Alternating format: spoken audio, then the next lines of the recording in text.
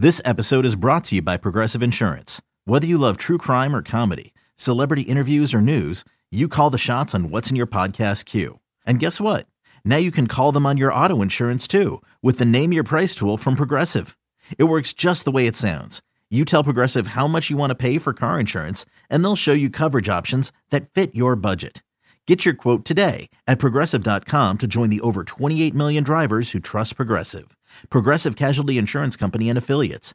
Price and coverage match limited by state law. Is your child struggling with a specific subject or need help with homework? Are they asking questions that you're not sure you can fully answer? IXL Learning is an online learning program for kids. It covers math, language arts, science, and social studies. IXL is designed. This program will improve your kids' grades. Studies done in almost every state in the country. The kids who had IXL are consistently doing better. Powered by advanced algorithms, IXL gives the right help to each kid no matter the age or personality. And it doesn't have to eat up all your time. One subscription gets you everything for all the kids in your home, pre-K to 12th grade. So don't miss out. 1 in 4 students in the U.S. are learning with IXL. IXL is used in 95 of the top 100 school districts in the U.S. Make an impact on your child's learning. Get IXL now. And listeners can get an exclusive 20% off IXL membership when they sign up today at IXL.com/audio. Visit IXL.com/audio to get the most effective learning program out there at the best price. Introducing the Two-Way V4, where groundbreaking fuel cell technology meets fresh foam cushioning for the ultimate performance. With fuel cell, each step feels explosive, delivering unparalleled energy return. Paired with fresh foam, experience maximum comfort throughout the game. Its lightweight textile upper offers support and breathability without sacrificing agility. Whether you're hitting the clutch shot or locking down the opposition, the Two-Way V4 gives you the tools to play at a high level. Learn more and purchase the Two-Way for yourself at newbalance.com.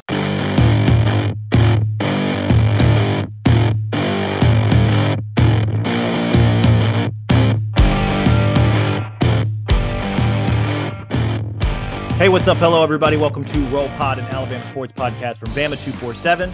I am staff writer Cody Goodwin, and I'm glad you're here. Happy Friday. Busy weekend in Alabama sports coming up. Opening day for Alabama baseball. Alabama softball kicked off last weekend, but they're at Rhodes for their home opening weekend. Both men's and women's hoops are at home this weekend. The men play Texas A&M. The women play Auburn, the Iron Bowl of women's basketball. I don't know if that's what we call that, but maybe. That's on Sunday if you're into that kind of thing. Men play on Saturday. Today's show, we're going to talk some hoops. We're also going to talk some football. And we are joined by Mike Rodak. Mike, this is our 50th episode of Roll Pod. Can you believe it? I'm floored. I can't. It's when did we start? September? Like late August, early September. I think the first two episodes were like previewing football. 7 months into it, maybe. Yeah. 50 episodes for 7 months. All right. I like it. I like the pace we're on. It's that 50 divided by 7, about 7 shows per month. Ish. You know, like some weeks we had 3, some weeks like this week we had 1 because you were out on vacation. You were at Disney. I'm battling a small cough. And we wanted to give Brett a break from recruiting stuff because Lord knows he could probably use a break after everything that he's been doing since December. So yeah, we're here with just one episode this week. Gonna talk some basketball because men's hoops entering the home stretch of their season. 7 games left in the regular season, starting with Saturday's game against Texas A&M. Tip off at 11 a.m. Central at Coleman. We'll get to that hoops conversation on the second half of today's show. Mike, I wanted to start here. Earlier this week, Matt Zenitz reported that Alabama has filled its offensive coordinator position, promoting Nick Sheridan up from tight ends coach. He takes over after Ryan Grubb left to become the OC for the Seattle Seahawks. We'll talk about Sheridan, what that could mean for Alabama in a moment, but I first wanted to talk about Grubb and the trend that we're seeing, more and more college coaches leaving for the NFL. Grubb is merely one in a long line of college coaches who have left for the NFL this hiring cycle. Scott Huff, who is expected to be Alabama's offensive line coach, is joining Grubb in Seattle. Tommy Rees, Alabama's former offensive coordinator, recently joined the Cleveland Browns. I think that was a little bit more he was out of a job in Tuscaloosa, but longtime college assistant, now in the pro game. If you look around the college landscape, you'll find plenty of examples, right? Jim Harbaugh left Michigan to go to the LA Chargers. Jeff Hafley, Boston College, to become Green Bay Packers defensive coordinator. You look down the list, Charlie Mullen went from Illinois to the New York Giants. Doug Mallory from Michigan to the Baltimore Ravens. Jay Harbaugh went from Michigan to Seattle. Charlie Partridge, Pittsburgh to the Indianapolis Colts. Liam Cohen, who I know has kind of bounced back and forth between the pro and the college game. He's now with Tampa Bay. On and on and on and on and on. There's plenty of examples all around the country. There have been a few coaches that have migrated from the pro game to the college game, but the vast majority of these coaching moves are going from college to the pros. There's a ton of reasons for this that we're probably going to get into, but Mike, I do wonder if this is something that college football fans and just the sport in general should be worried about. What do you think?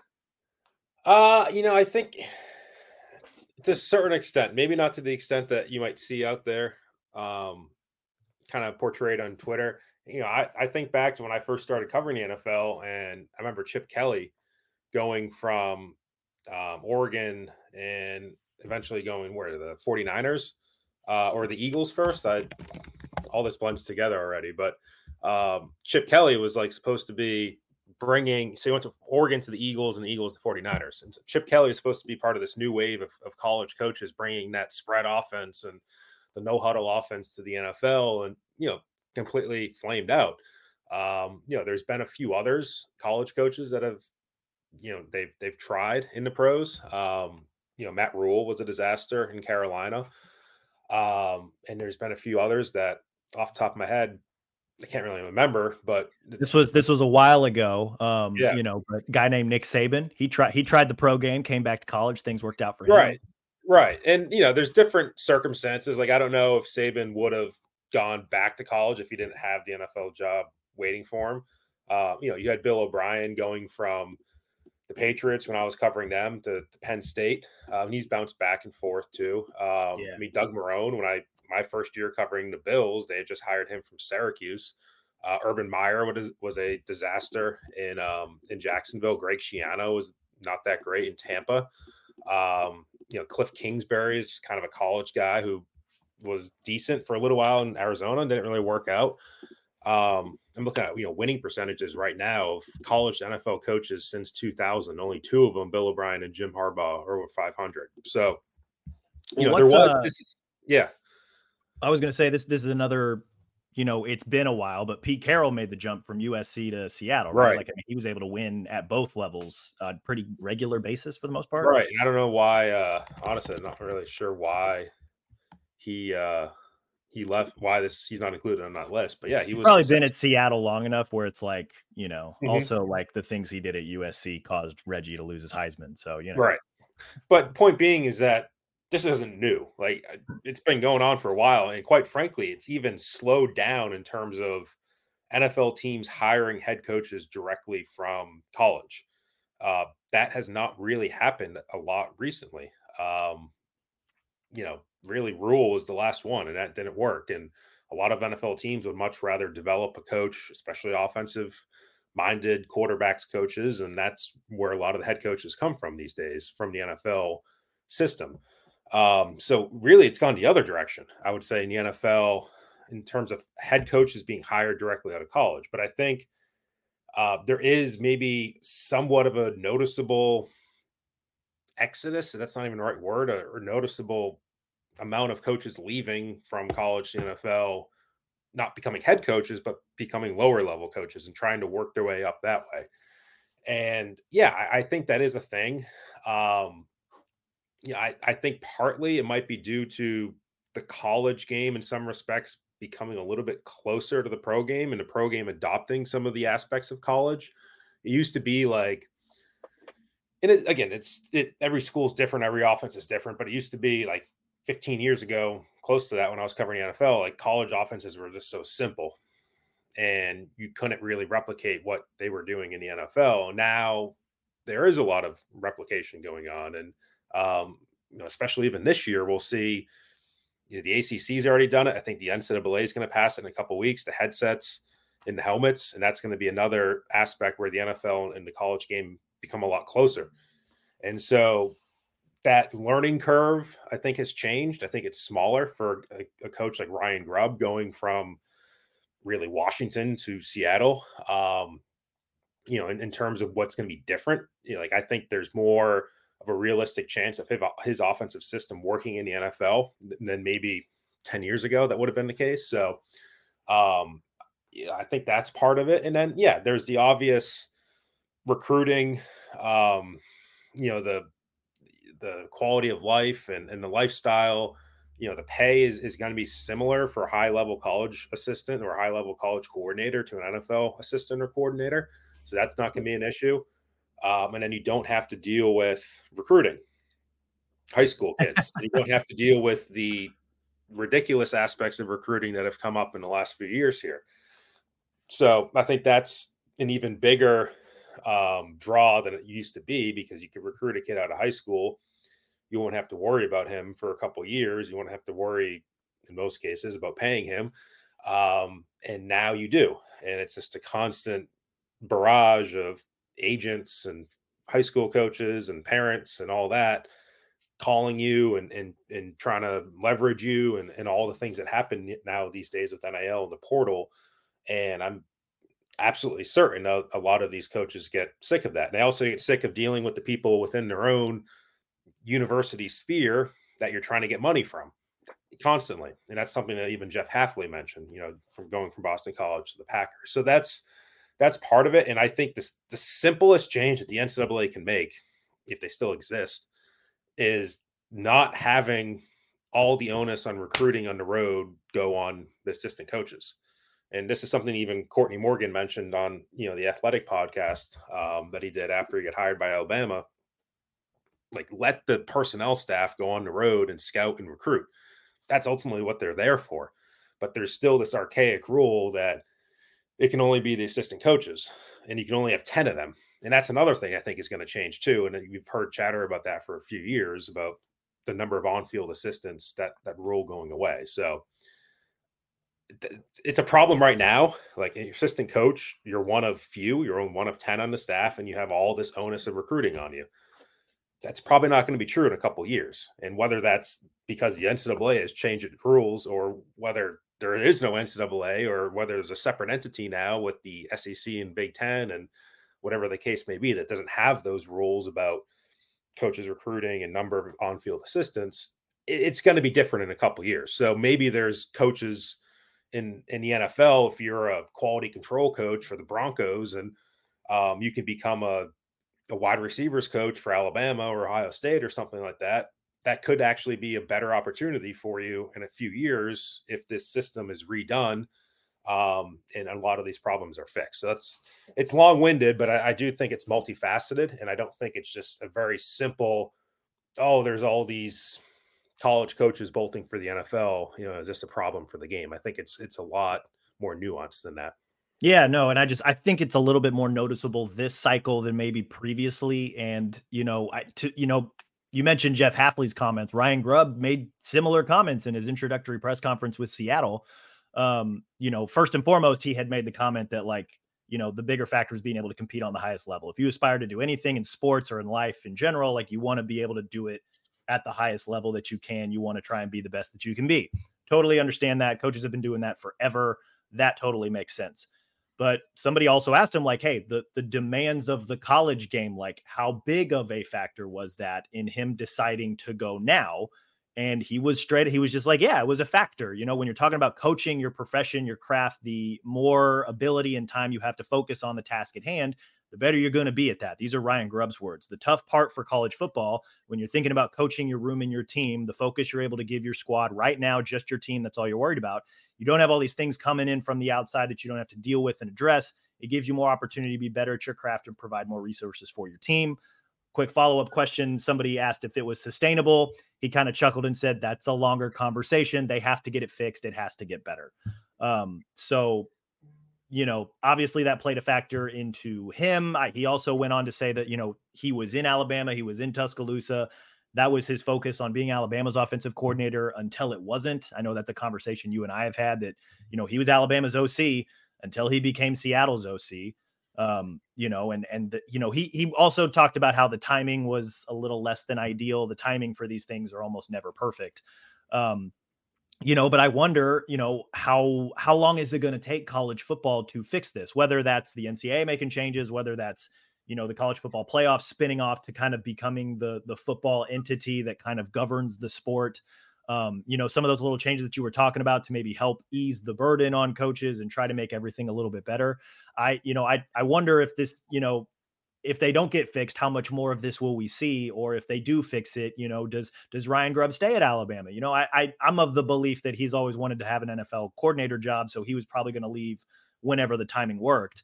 But a lot of these other coaches that are jumping ship, maybe because of all the factors with college football now, I wonder if they stick it out, if, they get a little bit of help and this sport is not as ridiculous, like the month of December specifically. That was something that Courtney Morgan talked about in that Athletic interview. The month of December sucks, and Saban how much. Too. Say it again. Saban too. I mean, Saban, I think the month of December might have been the final nail in the coffin as far as his coaching career, because you could just tell he was worn down from everything else happening. Yeah. And like a lot of these guys, like, you and I have talked to enough college coaches.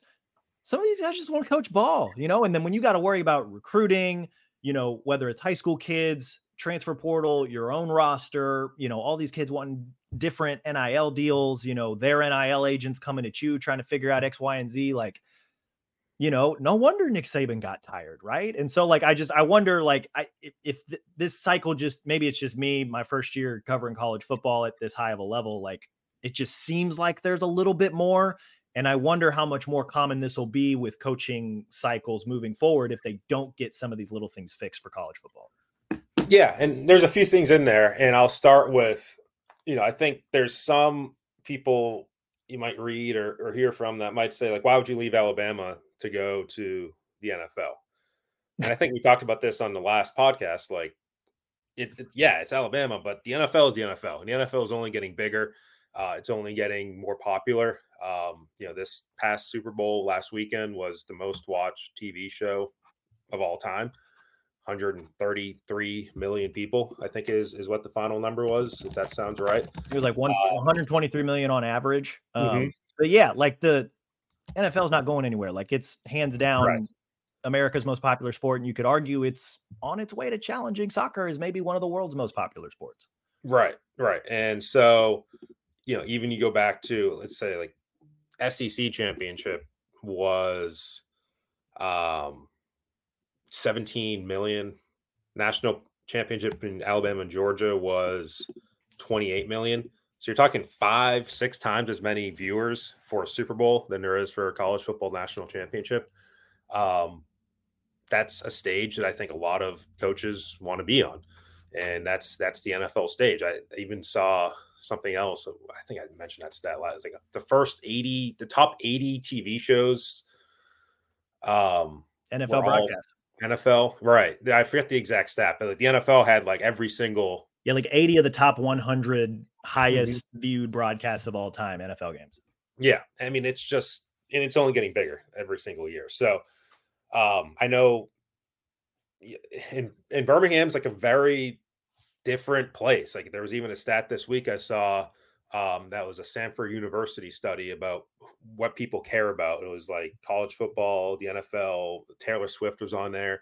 And Birmingham was like the one city that had college football ahead of the NFL in relation to some of its peers that were on that list. Like it was Atlanta, Charlotte, Nashville. There's a few other cities that I saw. And, that's, again, it's kind of the bubble of Alabama where college sports is number one. But I think sometimes people forget that the world is a little bit bigger in terms of football. Ryan Grubb's not from here. He's from the Midwest. He's coached in the Pacific Northwest. Like these coaches don't have that emotional attachment to Alabama. They probably don't have quite the emotional attachment to certainly the SEC, but maybe college football in general. And it's just, it's not going to draw them in quite as much as hell, even a Dabo Swinney, like from Birmingham, like, played at Alabama, like he's college football through and through. Like I can't imagine him going to the NFL, but again, the world is a lot bigger than that bubble. So it does not surprise me in the least that a coach would leave Alabama to go to the NFL. The other part of that was the Ryan Grubb comment, that he made at the Red Elephant Club. And look, I said from the start, like I don't think that it was what it appeared to be. And I know a lot of people kind of took it and ran. And I compared it to, Terry and Arnold after the Rose Bowl, where he kind of mentioned in passing that we have unfinished business and never said he was coming back. And everybody kind of latched on to him He'll saying, He'll be here. Business. Right. And you see all these graphics that people make on social media and, I don't want to say reputable news outlets, but certainly people that probably should know better. Yeah. Right. People should probably know better than to make a graphic that says Terry Arnold says he's returning to Alabama because he said unfinished business. And then when Terrion says, I'm not coming back and I'm going to the draft, which was his plan all along, obviously, it makes him look bad because people saw those graphics and they thought that he said he was coming back. And it looks like he's reneging on something when he never was. And this is a little bit different of a situation. I do think Ryan Grubb probably could have avoided saying what he did. Just from a linguistic standpoint, you don't have to necessarily say those words that I am your next offensive coordinator, but, all the assistant coaches spoke at this event. They were all introduced. You probably could have just left it at whoever was introducing you saying, this is Ryan Grubb, the new offensive coordinator. You don't have to say it yourself. The quote doesn't have to go out there and it doesn't really look as bad for you. But the same thing is true in terms of, he never said, I'm always going to be your offensive coordinator and I'm here forever. Like I think anybody can understand that if you're in line or a candidate for a job, you're probably not going to start saying that's your job, even though you don't have it yet. And you're not going to say that the job you have is your former job because you haven't left yet. So from a logical standpoint, it made perfect sense that he would say he's the offensive coordinator of Alabama because that's what he was.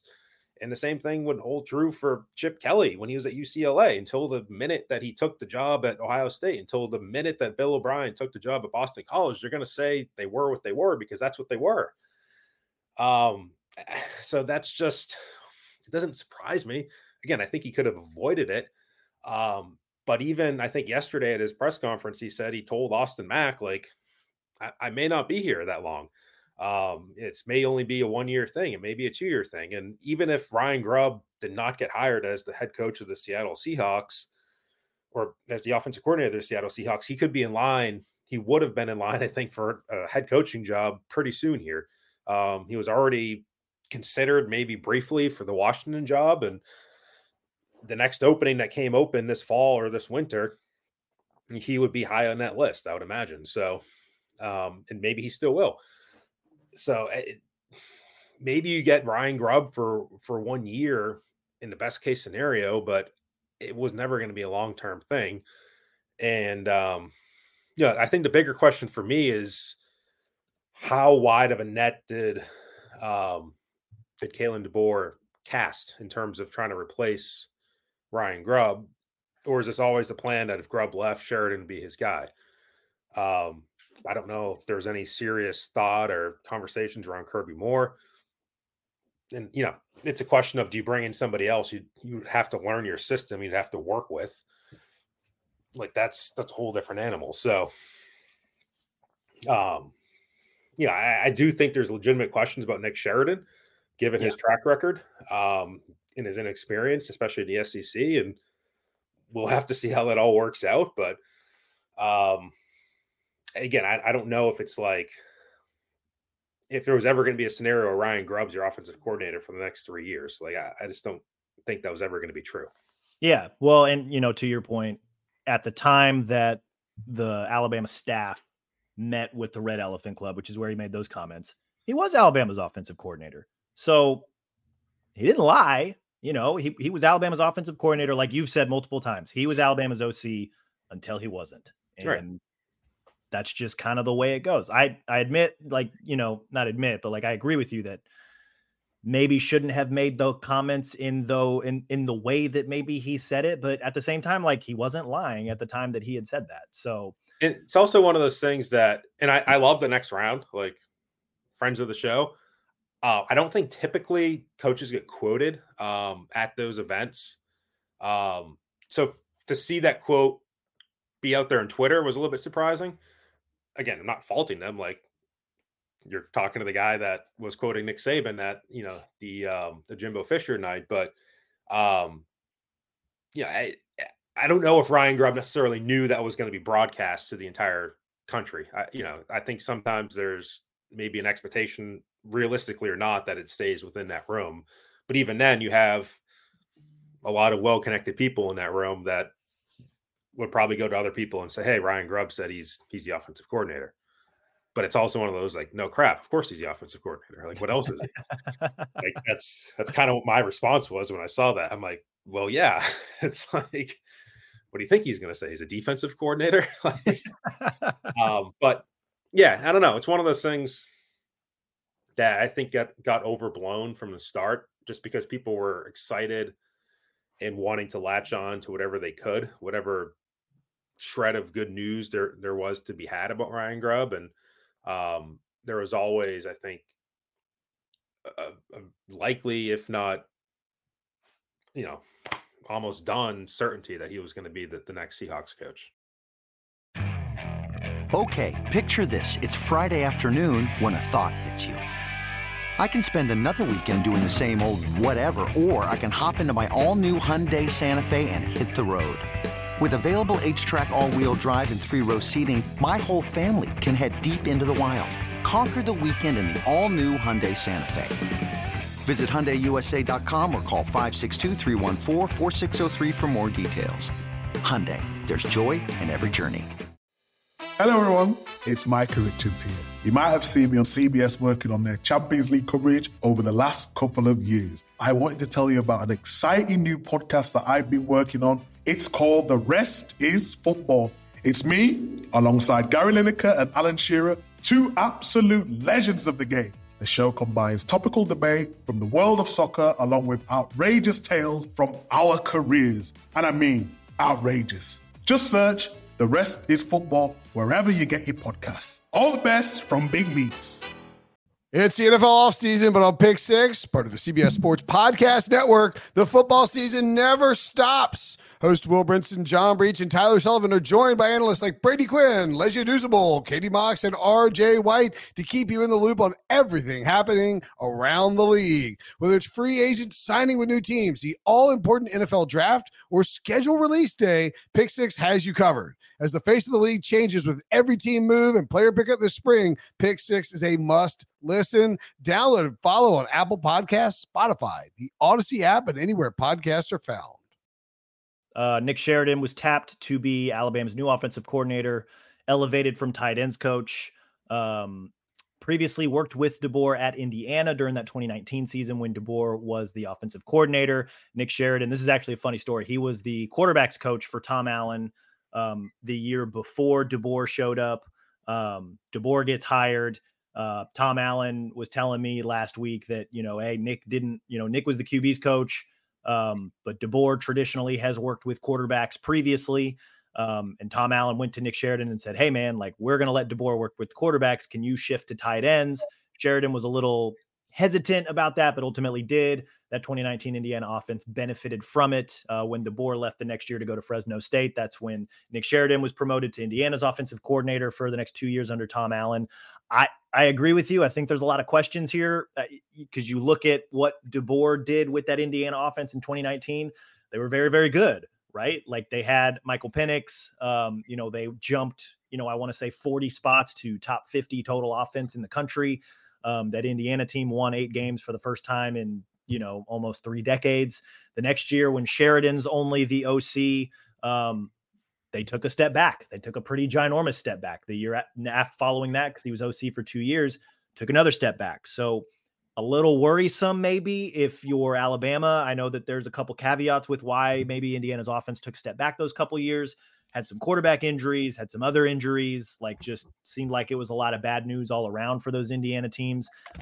Because his first year there, when Nick Sheridan was the OC after DeBoer left, I think Indiana still went 6-2. It was the COVID shortened season, but they climbed to top 15 in the country in the national polls. But then it was the season after that where they dealt with a bunch of injuries and things just kind of went sideways in a hurry. So a little worrisome about that. I think if you're an Alabama fan, the one thing that should maybe give you a little bit of hope is that DeBoer is still going to be there. And he has a fantastic track record as offensive coordinator, as a guy who can draw up schemes and game plans, as a guy who works with quarterbacks in virtually every aspect of the offense. I think that should give Alabama fans a little bit of hope that, hey, like, this is probably DeBoer's offense. It's going to run through him. He's going to be the guy that's scheming things up. He's going to be the guy that's constructing the game plan week to week. My guess is he will probably play a large role, if not just go ahead and take over play calling duties. Those are my quick thoughts. Do you have any other lingering thoughts about Sheridan as OC, DeBoer sticking around, obviously, as the primary offensive guy in the room? Yeah, I think the last time we did a podcast, I kind of mentioned it's like Belichick and Brady. Like, these guys have been around each other for so long, Grubb and DeBoer, that you don't really know how to divvy up credit.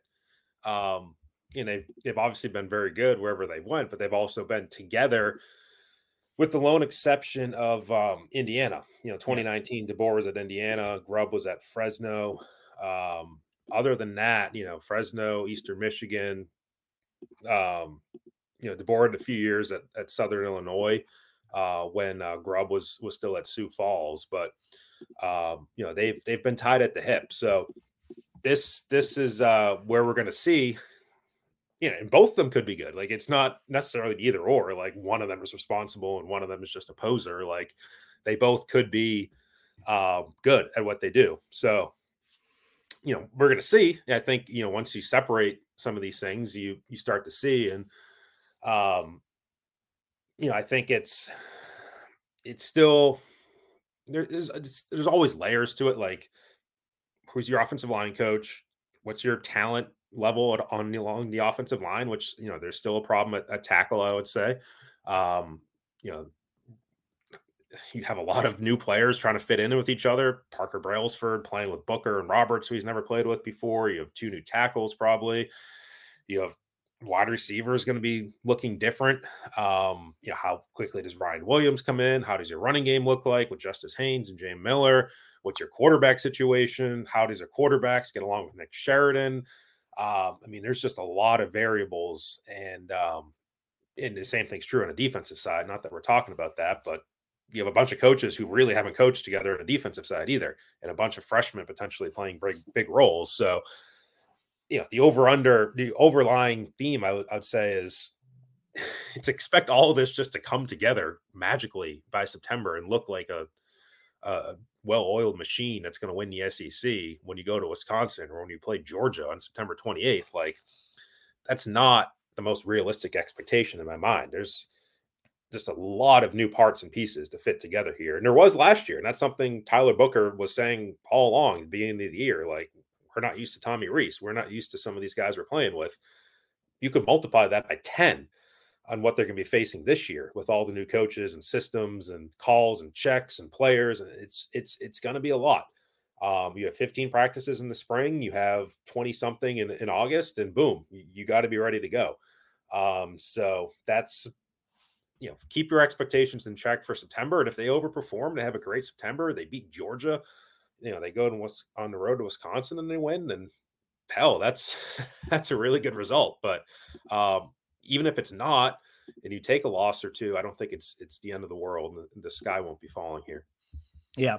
So we'll got a lot of time to dive into that. In the coming weeks, we'll probably start up some spring ball preview pods. We've got a lot of content coming on the Bama 247 site to look forward to that. Second half of today's show, wanted to talk a little bit of hoops. Alabama men's basketball entering the final stretch of the regular season. First place, still atop the SEC, 17-7 overall, 9-2 in league play entering this week. Half game up on both Auburn and South Carolina. Full game up on Tennessee, and 2 games up on Florida and Kentucky. They have a pretty, you've mentioned this, tougher schedule down the stretch here than maybe what they had in January. Starting with Texas A&M on Saturday. They also have to play Florida twice. They have to go to Kentucky, to Ole Miss, and then they wrap up the season with Arkansas in early March before they get to the SEC championship game. My gut feeling, Mike, kind of curious what you think. If they hold serve at home, Alabama, 4 of their 7 last games here are going to be at home. Hold serve at home. If you can find a way to steal 2 of 3 on the road, I think the Ole Miss game is probably primed to win. So that would put you at 5-2 down the stretch here. If you can find a way to go 6-1, you probably win the league. 5-2, I think, gives you a shot, but I think, teams like Auburn, maybe even Tennessee, depending on their schedule, could also hit that 14-win mark. But 15, I think, really puts you in good position to potentially win the league. What do you think about just Alabama's chances down the stretch here to win another SEC regular season title? Yeah. And sorry, just as we've been talking here, I've been getting a few responses back from Alabama on my records requests. And one of those was a term sheet, anything that they agreed to with Ryan Grubb, and they said there was no responsive records on that. So interesting. Apparently Ryan Grubb never signed anything, is what Alabama says. So, and 6-1, 6-1. I think that would do it. There might be a situation where Auburn runs the table, and they would both finish with 3 losses. You would split the tiebreaker. Because you want 1-1, and then it would come down to how you fared against the number 1, in that case probably the number 3 through number 16 seeds. You just go down the list and check your records. Either way, it would be a co-SEC title. The tiebreaker would just only apply to decide who the 1 and 2 seeds are. Right. Yeah, the seed, which at the end of the day is not really that important. It just depends on who you play and what time you play, on Friday at the tournament. So, either way, like, they're in a good spot. I know Nate Oates loves talking about regular season SEC titles. I think it's a really good thing. It's a good goal to set. They've won it twice, which is really good, but that's not the end goal. Right. And I'm not saying he's overlooking the end goal. I'm just saying if they don't win an SEC regular season title, I don't think it's the biggest deal in the world. If they go and win the tournament, if they go and make a deeper run in the NCAA tournament, then nobody will care that you didn't win regular season title. So, 6-1, 5-2, 5-2 probably puts you in a position where you need Auburn to lose at least a game. Tennessee maybe to lose a game. If you lose twice to Tennessee, that's probably worse in terms of a one final loss for Alabama. If you take another loss at Tennessee, that's going to be bad for a tiebreaker. If you beat Tennessee and lose to Ole Miss or Kentucky or Florida, that's a little bit more helpful in terms of splitting the tiebreaker with Tennessee. But again, a lot of this stuff, we talk about in February. By the time March rolls around, it becomes relatively irrelevant. And winning the SEC regular season title, winning the SEC tournament last year really didn't help Alabama beat San Diego State. And that's what matters. And that's college basketball. It's can you get to March? And if you do get to March, can you win 6 games in a row?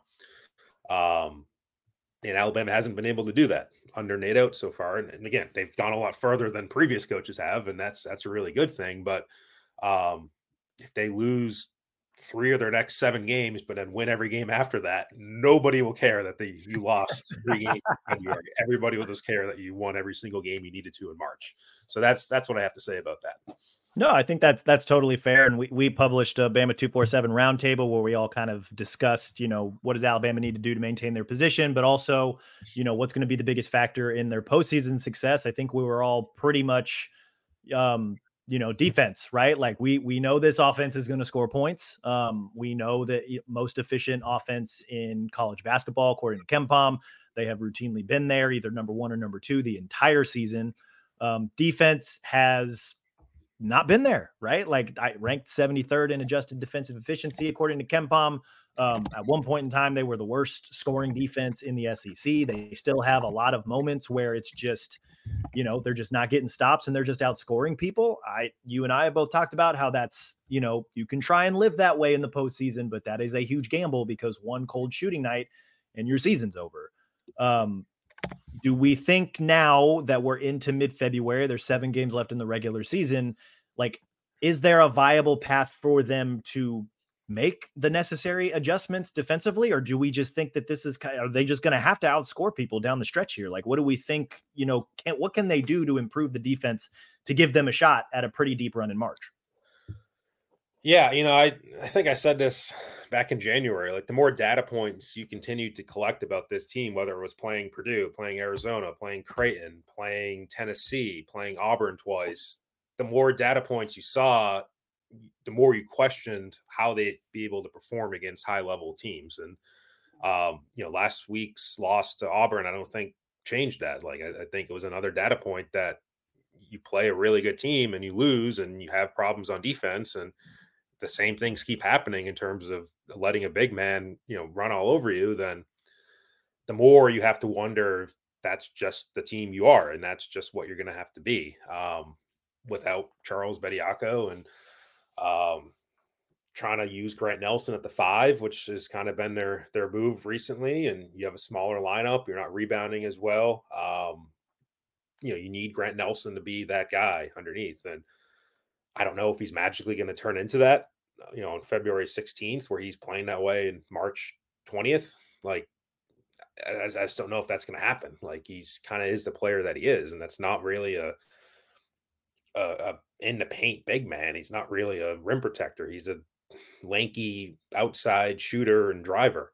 So, they've tried different things. I mean, if Nick Pringle somehow gets way back on track from where he was a couple weeks ago, then that helps. But even then, Nick Pringle's not really known for his defense. He's kind of an explosive, above the rim, athletic big man. So they don't really have that guy in their roster. I mean, Mohamed Wage is the closest match, but he's had problems with fouling. So for it to all come together magically where they need it to, I just don't know. Like, I think they are what they are. And yes, there's a capability, there's a possibility that they can outscore teams. And you have a really good shooting night where Griffin's going off and Sears is going off, Estrada, right? So maybe Nelson too. Like, you can put up 85, 90, 95 points, but you got to be able to defend too. And if you're giving up 90, 95, 100, then you're still going to lose. So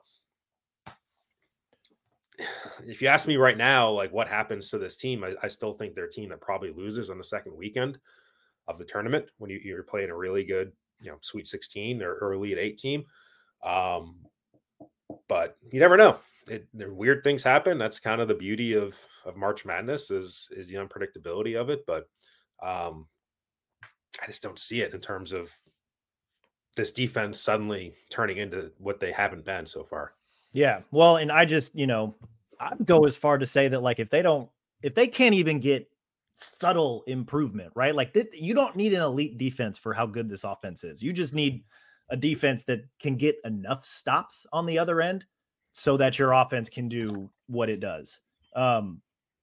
There's a realistic shot that, like, if they get the wrong matchup and they go cold, they're not getting out of the first weekend. Like, that's the nature of the beast. They could also, have the most perfect draw and shoot their way to, tie game with 4 minutes left in the Elite 8. Like, you never know. Like, that's, like you said, that's the beauty of March Madness. But you look at, kind of where they're trending. Joe Lunardi, I think, has them on the 3 line or somewhere between the 3 and the 4 line, looking at his latest projection. So they have him on the 3 line in the West region. Kansas is your 2 seed.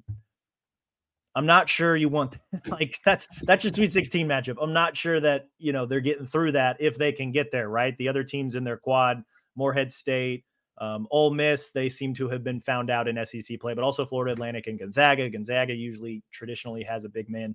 You look at the, if they somehow drop to the 4 line, you look at the number 1 seeds, Arizona, they've played, Houston's bowling, the Big 12, UConn, similar mold, but they're very versatile offensively. And then obviously Purdue is another team that they've played this season. Like, there's just, it seems like, you can see them get into the second weekend, but then they're going to have to play a team with a big man. And that's where I'm just like, I just don't think they got the dudes to do it, or they better shoot 60% from the floor that night. Like, that's, and when you're living that way, I feel like that's just a little too dangerous. And, keep going back to the defense. Like, I think I wrote this earlier. It's very reminiscent of the, I'm a football guy, very reminiscent of the Chiefs when Patrick Mahomes was finally the starter at quarterback. The only defense that could stop those Chiefs teams was its own, because they couldn't stop anybody. And so they just limited the ceiling of that team. I kind of look at this Alabama team in the same way. This offense is going to score its points. If the defense can't get stops, this team's in trouble. And so that could mean out on the first weekend. That could also mean, 4 minutes from the Final Four. I don't know. It kind of depends on the draw, but that's kind of, I don't like that variability of my basketball team going into March Madness if I'm an Alabama fan, because you don't know what you're going to get. As good as the offense and as steady and consistent and efficient as they've been all year, I don't know. That's a tricky game to play, and that's a gamble that I don't like. Put it that way. Yeah, and sometimes it's just you have to trust your gut on what a team is. And I remember 2 years ago with this team, there was issues, different sorts of issues, but chemistry-wise, and they were kind of smaller in the backcourt. They had trouble shooting the three. They had trouble defending in some cases, and that all just played out. Like they went into San Diego and they were a higher seeded team, but you just had the sense they weren't going to beat Notre Dame. And that's what happened. And sometimes just what you think is going to happen is what happens. So, again, the more data points you have, the bigger sample size you have on this team, there's still questions. And even with the game that they had against LSU, they had issues with the big man in the first half, the 7-foot guy, Will Baker. They outscored LSU in the second half and were able to win that way. But, the Auburn game was bad, and the Georgia game was very ugly for a while. And you just have to wonder what's going to happen against Kentucky. You're going to have to wonder the 2 Florida games. Florida just annihilated Auburn. They went on the road and beat Kentucky. And I know that Kentucky's not the team that they used to be at home, but that's still a hard thing to do. And they made it look pretty easy. Ole Miss is a much better team. They're 13-1 at home. With Chris Beard, that's going to be a huge game on the road for Alabama. You get a second crack at Tennessee. I think you like the fact that game's at home, but still that's, Right.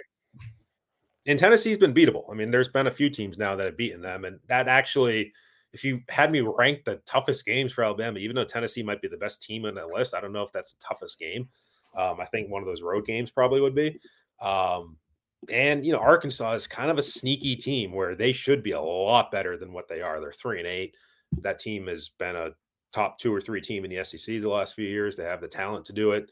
If you told me they came into Coleman Coliseum March, whatever it is, and won that Saturday, I think they're very much capable of doing that. So, the back half of the schedule, as we've talked about, I think is tougher. And we'll see that play out. I would still be surprised if this Alabama team runs the table. Me too. But the one thing that really, again, I know I've said this before, they're 9-2 in the SEC. Yeah, they got battered pretty bad against both Tennessee and Auburn. Those are their 2 conference losses. This is an Alabama team that has yet to have a silly head scratching loss. And I think there's something to be said about that. If you're looking for the optimistic side here, that's why I think 5-2 is probably realistic down the stretch. Maybe, if you really want to be optimistic about it, if they're the 3 or the 4 seed, I think fair expectation to say that, hey, they should get to the second weekend. They should get to the second weekend just because they seem to beat the teams that they should. And they just can't seem to beat the teams that they, aren't expected to beat. And just, again, like you mentioned, more data points just seems like maybe that's the book on this Alabama team this season. And, you just hope that they can just do what they're supposed to do or live up to their seeding by the time we get to March. And, it just kind of, put themselves in position and see what they can do on the second weekend, because that seems to be where they're projected to be. Any other final thoughts on men's hoops before we tie a bow on this show? No. Think we're good. We'll have to be watching the transfer portal. With Keon Sabb going in, from Michigan, the safety who played at IMG, with obviously a few Alabama players, but his primary recruiter at Michigan was Courtney Morgan, who's now the GM of Alabama. So he went into the portal on Friday morning. Former top 100 prospect, has played a decent amount at Michigan, and obviously that's a position of need for Alabama, with Caleb Downs and Jalen Key being gone. So we'll have to see where that one lands this weekend.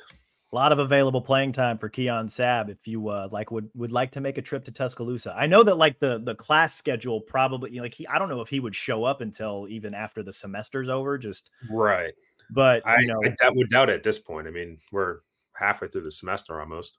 Yeah. So, but I mean, hey, if he wants to come join an Alabama secondary, play for Kane Womack, there's a lot of available playing time, I think, especially at some of the safety spots in Alabama's defense. So I think that would be a pretty big pickup for Alabama in the transfer portal if that's what happens this weekend. We'll keep all our eye out. But that's all we got on today's show. Mike, appreciate you joining us as always. We'll be back sometime early next week. Hopefully we'll get back on the 2-show schedule, start to look a little bit ahead to spring ball, keep track on both men's and women's hoops. Women play Auburn on Sunday at Coleman. So we'll keep tabs on what happens there. In the meantime, though, be sure to rate and review the show wherever you listen to your podcast, Apple, Stitcher, Spotify, even our Bama 247 YouTube page. Subscribe to Bama 247 and 247 Sports. Feel like we're always running a special. Put a link to that in the show notes so you guys can take advantage of it. Thank you all again for listening. We'll talk to you all again soon.